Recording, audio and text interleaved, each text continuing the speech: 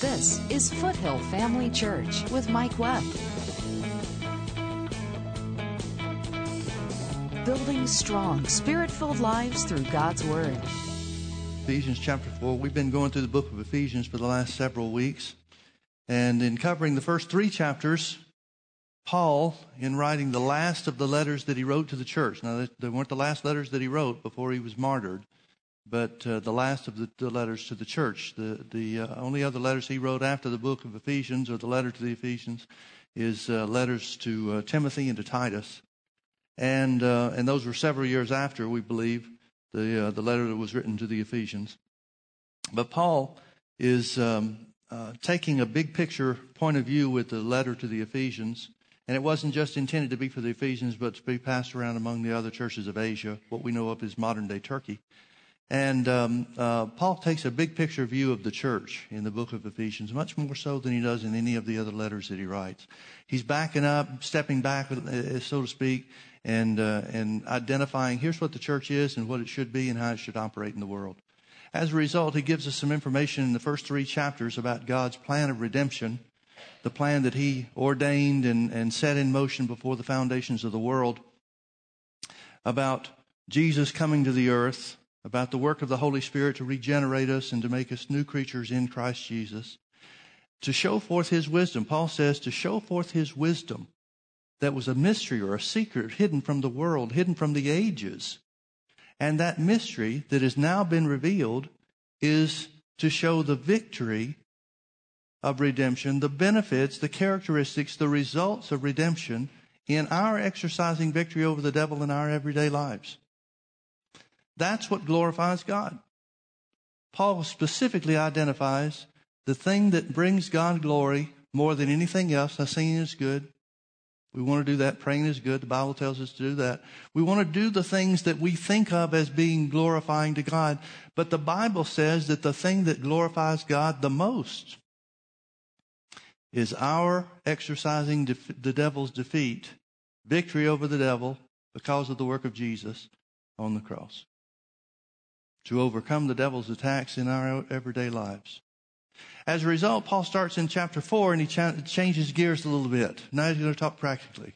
It'd be one thing if we ended the book of Ephesians at the end of chapter 3 and said, well, this is what the church is supposed to look like. This is what things are supposed to be, how they're supposed to be. Isn't that wonderful? Isn't that great? But if he doesn't tell us how to accomplish our part, then what good is it? We're left with a goal that we can't attain. So he starts with the practical part in chapter 4, beginning in verse 1. He says, I therefore, the prisoner of the Lord, beseech you that you walk worthy of vocation wherewith you're called. Then for the next 16 verses, he talks about how that we're one body, joined to the Lord by one Spirit, the Holy Ghost. He tells about the ministry gifts that are given to equip the saints to do the work of the ministry so that the body of Christ is built up and increased. And then in verse 17, he goes back to the thought that he had in verse 1, walk worthy of the vocation wherewith you're called. Verse 17, this I say therefore, and testify in the Lord. In other words, he's saying, this is not me, this is the Holy Ghost. Paul understood, as we should understand, the difference between what we think and what we're saying and what the Holy Ghost is saying through us. And that's what he's identifying to these churches. He said, this I say therefore, and testify in the Lord. In other words, it's him it's given it me to say it. That you henceforth walk not as other Gentiles walk in the vanity of their mind. Now, the word other is not in the original transcript. He said that you walk not as Gentiles walk. Now, the reason the translators added it, because these are Gentiles that he's writing to. And so the translators look at this and say, well, he can't be talking about Gentiles because they're Gentiles too, and therefore he must mean other Gentiles, unsaved Gentiles. But that's not what Paul is saying at all. Paul is saying the new birth makes a third class of individuals. There's Jews, there's Gentiles, and then there are those who are redeemed. Paul does not even identify them any longer as Gentiles because they're in Christ Jesus. And that's going to be important because the rest of the chapter he's going to talk about a change of identity. So he says, I implore you by the word of the Lord, by the unction of the Holy Ghost, that you walk not as the Gentiles do. Not that you walk not as the unsaved. Now the Gentiles represent the unsaved portion of the world. The Jews represent those that were given the word of God through the law of Moses, many and most of which in Paul's day as well as in our day have rejected and held fast to the law of Moses and rejected the good news of Jesus. So he says, I implore you that you henceforth walk not as Gentiles walk. How do they walk? How does the unsaved walk? In the vanity of their mind. In the vanity of their mind. Folks, here's the problem with the unsaved world. Here's the reason why people that are unsaved are unsaved. They're walking according to the vanity of their minds. Verse 18, having the understanding darkened, being alienated from the life of God through the ignorance that is in them because of the blindness of their heart. Notice it's a progression. Ignorance, darkness, and blindness. Who being past feeling have given themselves over under lasciviousness, that's sexual immorality, to work all uncleanness. Uncleanness is impure sexual thoughts. With greediness, but you have not so learned Christ. Now I'm going to look back to Romans chapter 1 before I make any comments on these verses that we just read, verses 17, 18, and 19. Paul has written the letter to the Romans some years before. And he knows that the letter to the Romans has been widely circulated. He knows that the Ephesians have heard, if they haven't read the letter, they've certainly heard the principles that he presented in the book of Romans. And if it's the Holy Ghost that's giving Paul utterance to write both letters, to the Romans as well as to the Ephesians, as well as every other letter he wrote to the church, then the Holy Ghost is not going to contradict one letter with another letter, is he? If it's really the Word of God, it's really inspired by the Word of God, then there's going to be consistency. As a result, Paul is not bringing out whole new thoughts to the Ephesians. It's not like he's saying, well, okay, this is my last letter. I'm about to, a couple of years now, and I'll be going home to be with the Lord. So I've really been holding back the good stuff. He's been sharing the good stuff all along. And so in the letter to the Ephesians, he summarizes or encapsulates some of the things that he taught to the Romans about the unsaved world. So I'm going to go back to Romans chapter 1 and start reading in verse 21. The thought that Paul is bringing out in this first chapter is that God has given, through the creation, every man the opportunity to see him. You ever wondered why so much of the world looks at the creation and thinks that it evolved? That's always baffled me. They look at and medical science comes up with more information about how man is made and the intricacies of the human body and the mind and things like that. And somehow somebody thinks that there was just some big bang and everything just made itself from there. What idiot could think that? Well, the answer is real simple. One that's operating according to the vanity of his mind. And that's what Paul is speaking of. I'll begin in Romans chapter 1, verse 21.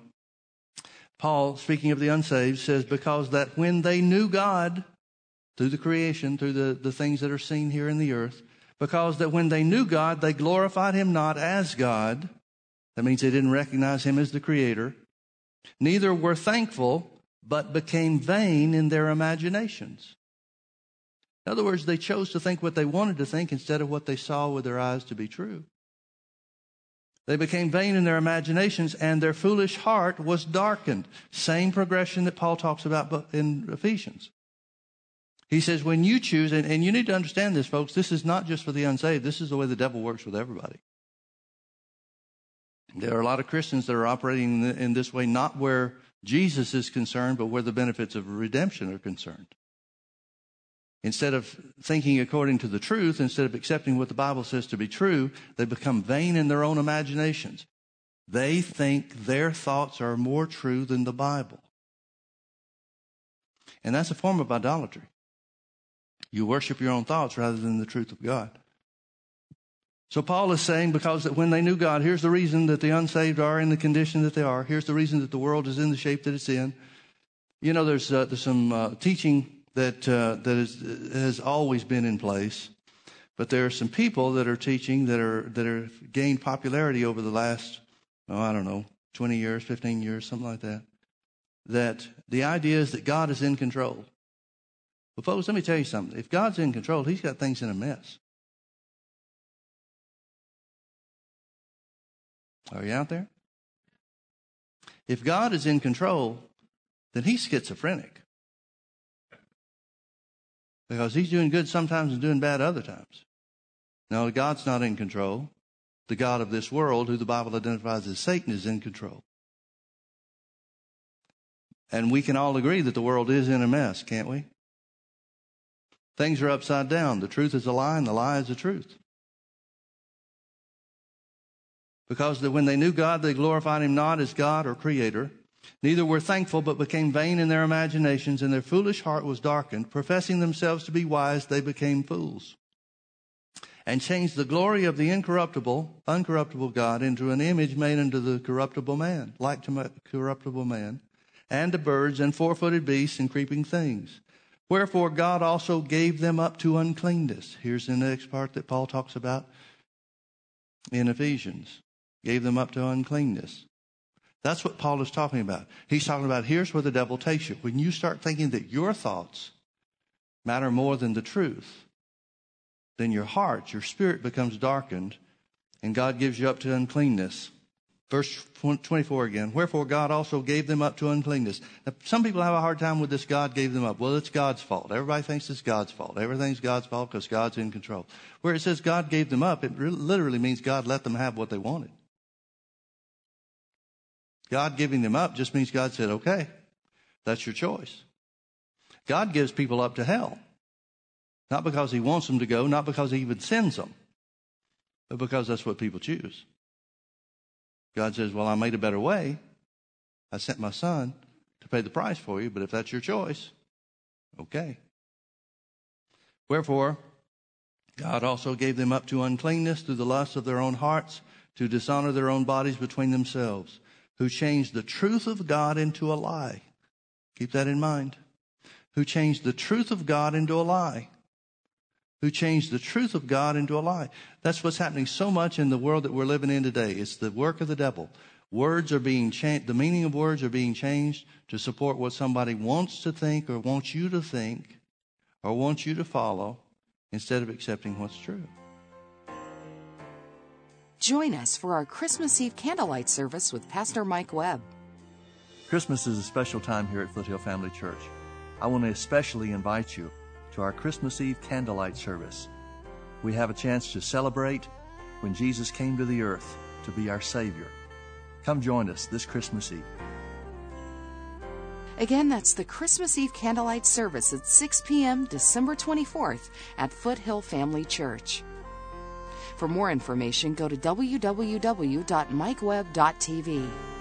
Foothill Family Church, building strong, spirit-filled lives through God's Word. Folks, the truth doesn't change. No matter who says otherwise or who defines whatever terms they want to define. The truth never changes. Who changed the truth of God into a lie and worshiped and served the creature, meaning the creation, more than the Creator, who is blessed forever. For this cause, verse 26, God gave them up, and again allowed them according to their own choice. Gave them up to vile affections, for even their women did change the natural use into that which is against nature. And likewise the men, leaving the natural use of the woman, burned in their lust one toward another. Men with men, working that which is unseemly, and receiving in themselves that recompense of their error which was meet. And even as they did not like to retain God in their knowledge. Now this is the place where we're at in the world now. And because they did not want to retain God in their knowledge, that's why you have to shut the church up. If you're working according to the devil's agenda, it means that you have to shut the church up. But see, you can't allow the church to speak. You can't allow the church, and persecution's coming, folks. It is just now on the edge. But watch it get worse and worse and worse. Now, I hope that doesn't frighten you. It kind of excites me. I'm not going to change a thing about what I'm saying. Because it's not my idea. I'm just preaching the word. And I don't care if somebody says, well, you're just judging. I'm not judging anybody. God has already judged when he gave us the word. I'm just agreeing with him. If you don't like what I'm saying, take it up with him. But see, you can't allow, if you're the government that's going the other way, you can't allow that to continue. You can't allow those voices to speak. So there'll be situations that'll arise, even like in the early days of the church, where the state The powers that be will threaten the churches not to speak or teach anymore in the name of Jesus in the way that they do, in the way that they consider to be intolerant speech. There may even come a point in time where the church speaking the word of God would be considered as hate speech. What are we going to do? I'm going to stick with the truth. Because the truth is the truth no matter who says what. If the truth wasn't true, I might change my opinion. But the truth is always true.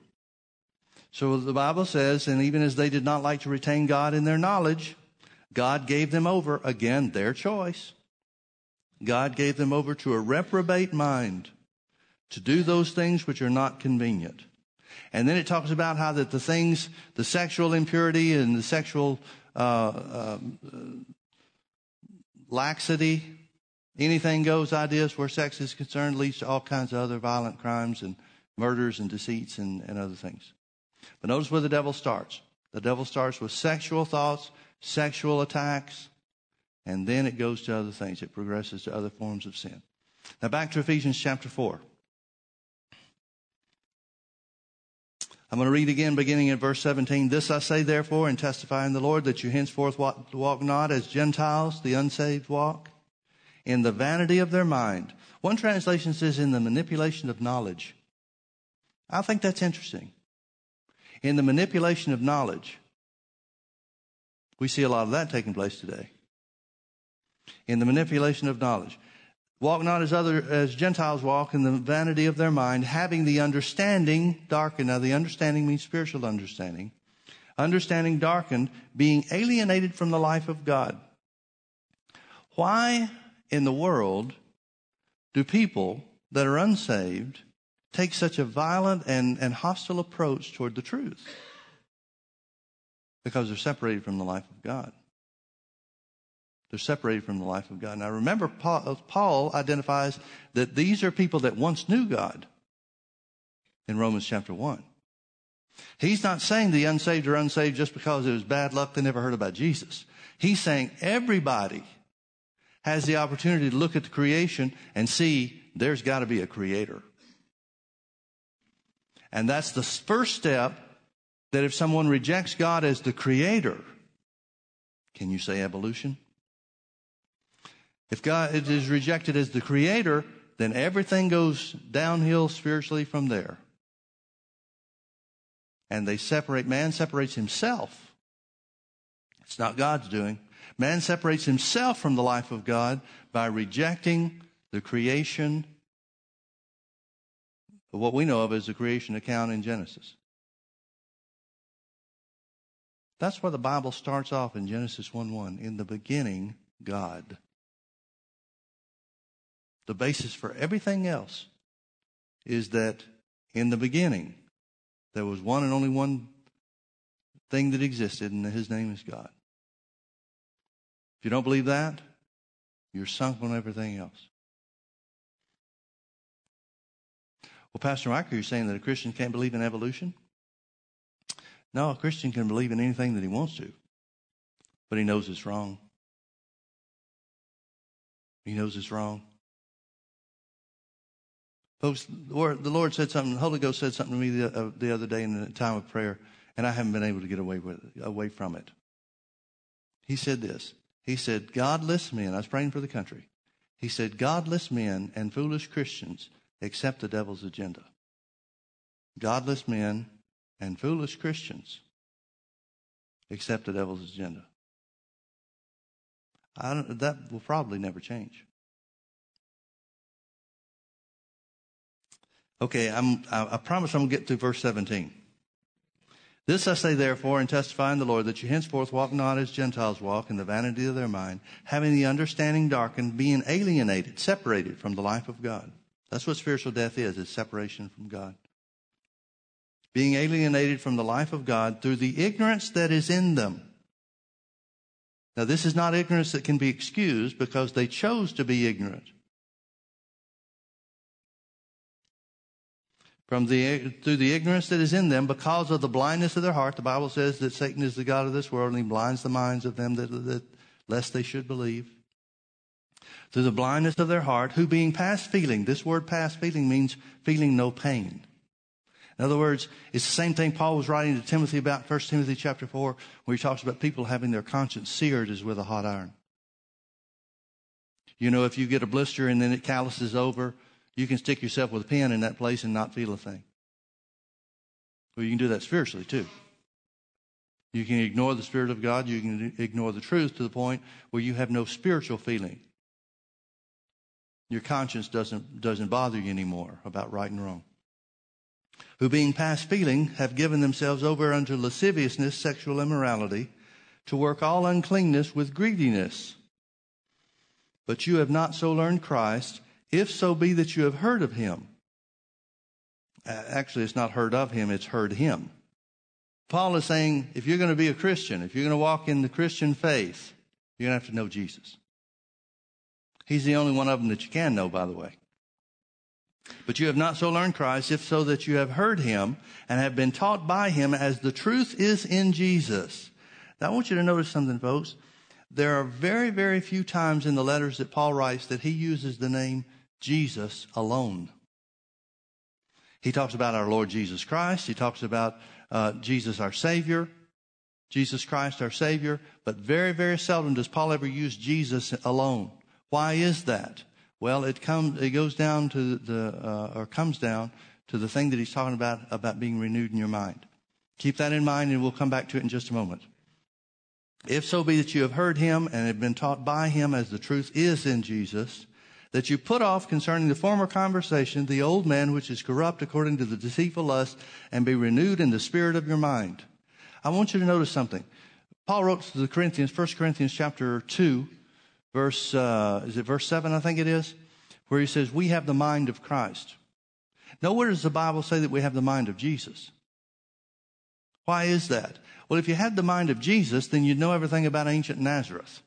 You'd know all the back streets of ancient Nazareth. You'd know the cultural events and the situations in the world that he lived in that day. You'd know everything about carpentry. You'd know everything about the territory around the Sea of Galilee. That would be the mind of Jesus. And so often, Christians have a hard time accepting the things that the Bible says that we are to do. Jesus said, the works that I do shall you do also. The same works, and even greater works that shall you do, because they're going to my Father. Well, why does the church have such a hard time with that? Because they're trying to think with the mind of Jesus. You don't have the mind of Jesus. You've got the mind of Christ. You've got the mind of the Anointed One who did the works, who said, I'm not the one doing the works by myself or of myself. It's the mind of Christ that enables you to think beyond human limitations to what God's plan of redemption accomplished. That's the mind of Christ. And it's only with the mind of Christ that you're going to be able to put off the old man. Now let me make a qualification or a clarification about that. Paul said in Romans chapter 6 that the old man has been crucified with Christ. Paul wrote to Colossians. Paul wrote to the Colossians in chapter 3, and he said that they have put off the old man. This is not the same thing he's saying here. This word off does not mean to remove his clothing like it does in the other places. It means to put away the old man. See, what he's saying is, be who God's made you to be. The old man has been put off by the work of Jesus on the cross, the fact that you made Jesus your Lord and Savior. Now live up to it. That's the practical application that he's giving in chapter 4. Live up to the new man that you've been made in Christ Jesus. How do we do that? By being renewed in the spirit of our mind. In other words, by taking upon ourselves the mind of Christ. What causes the mind of Christ to be developed in us? The knowledge of God through his word. The knowledge of God through his word. So he's telling us to put away the old man that died with Jesus. Don't keep living according to the old man, because that's who you've been set free from. Put him away. Don't just set him aside to pick up and use later on when you yield to temptation, but put it away once and for all.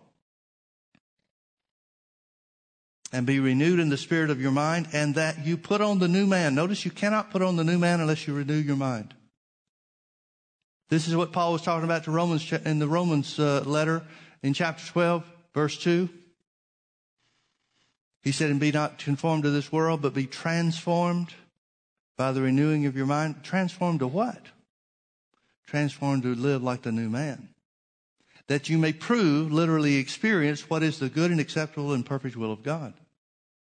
It's only the renewed mind, living according to the new man, the Jesus life, the life of God that came to us through the sacrifice of Jesus our Savior. It's only through living according to that new man that you're going to experience the intent, the purpose, and the will of God for you.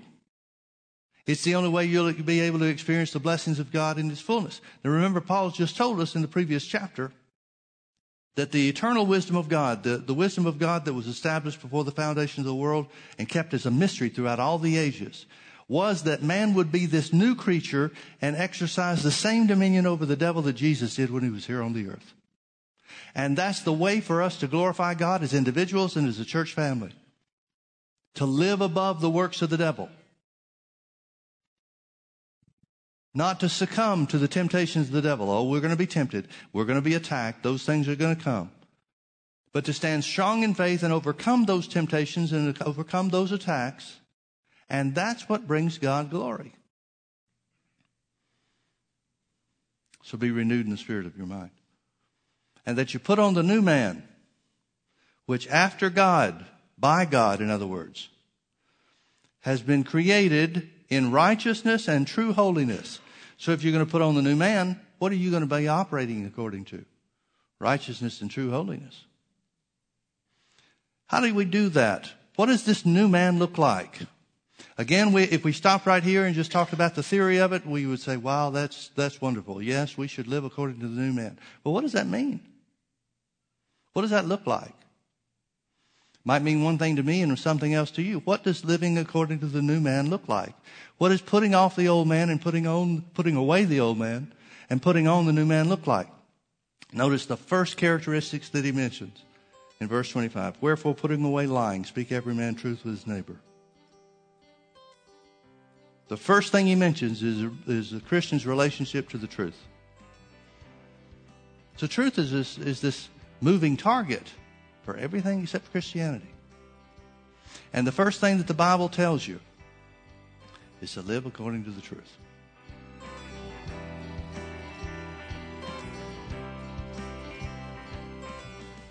One of the prayers that Paul prayed for the church, as he was inspired by the Holy Ghost to pray, was that God would give unto us the spirit of wisdom and revelation in the knowledge of Him.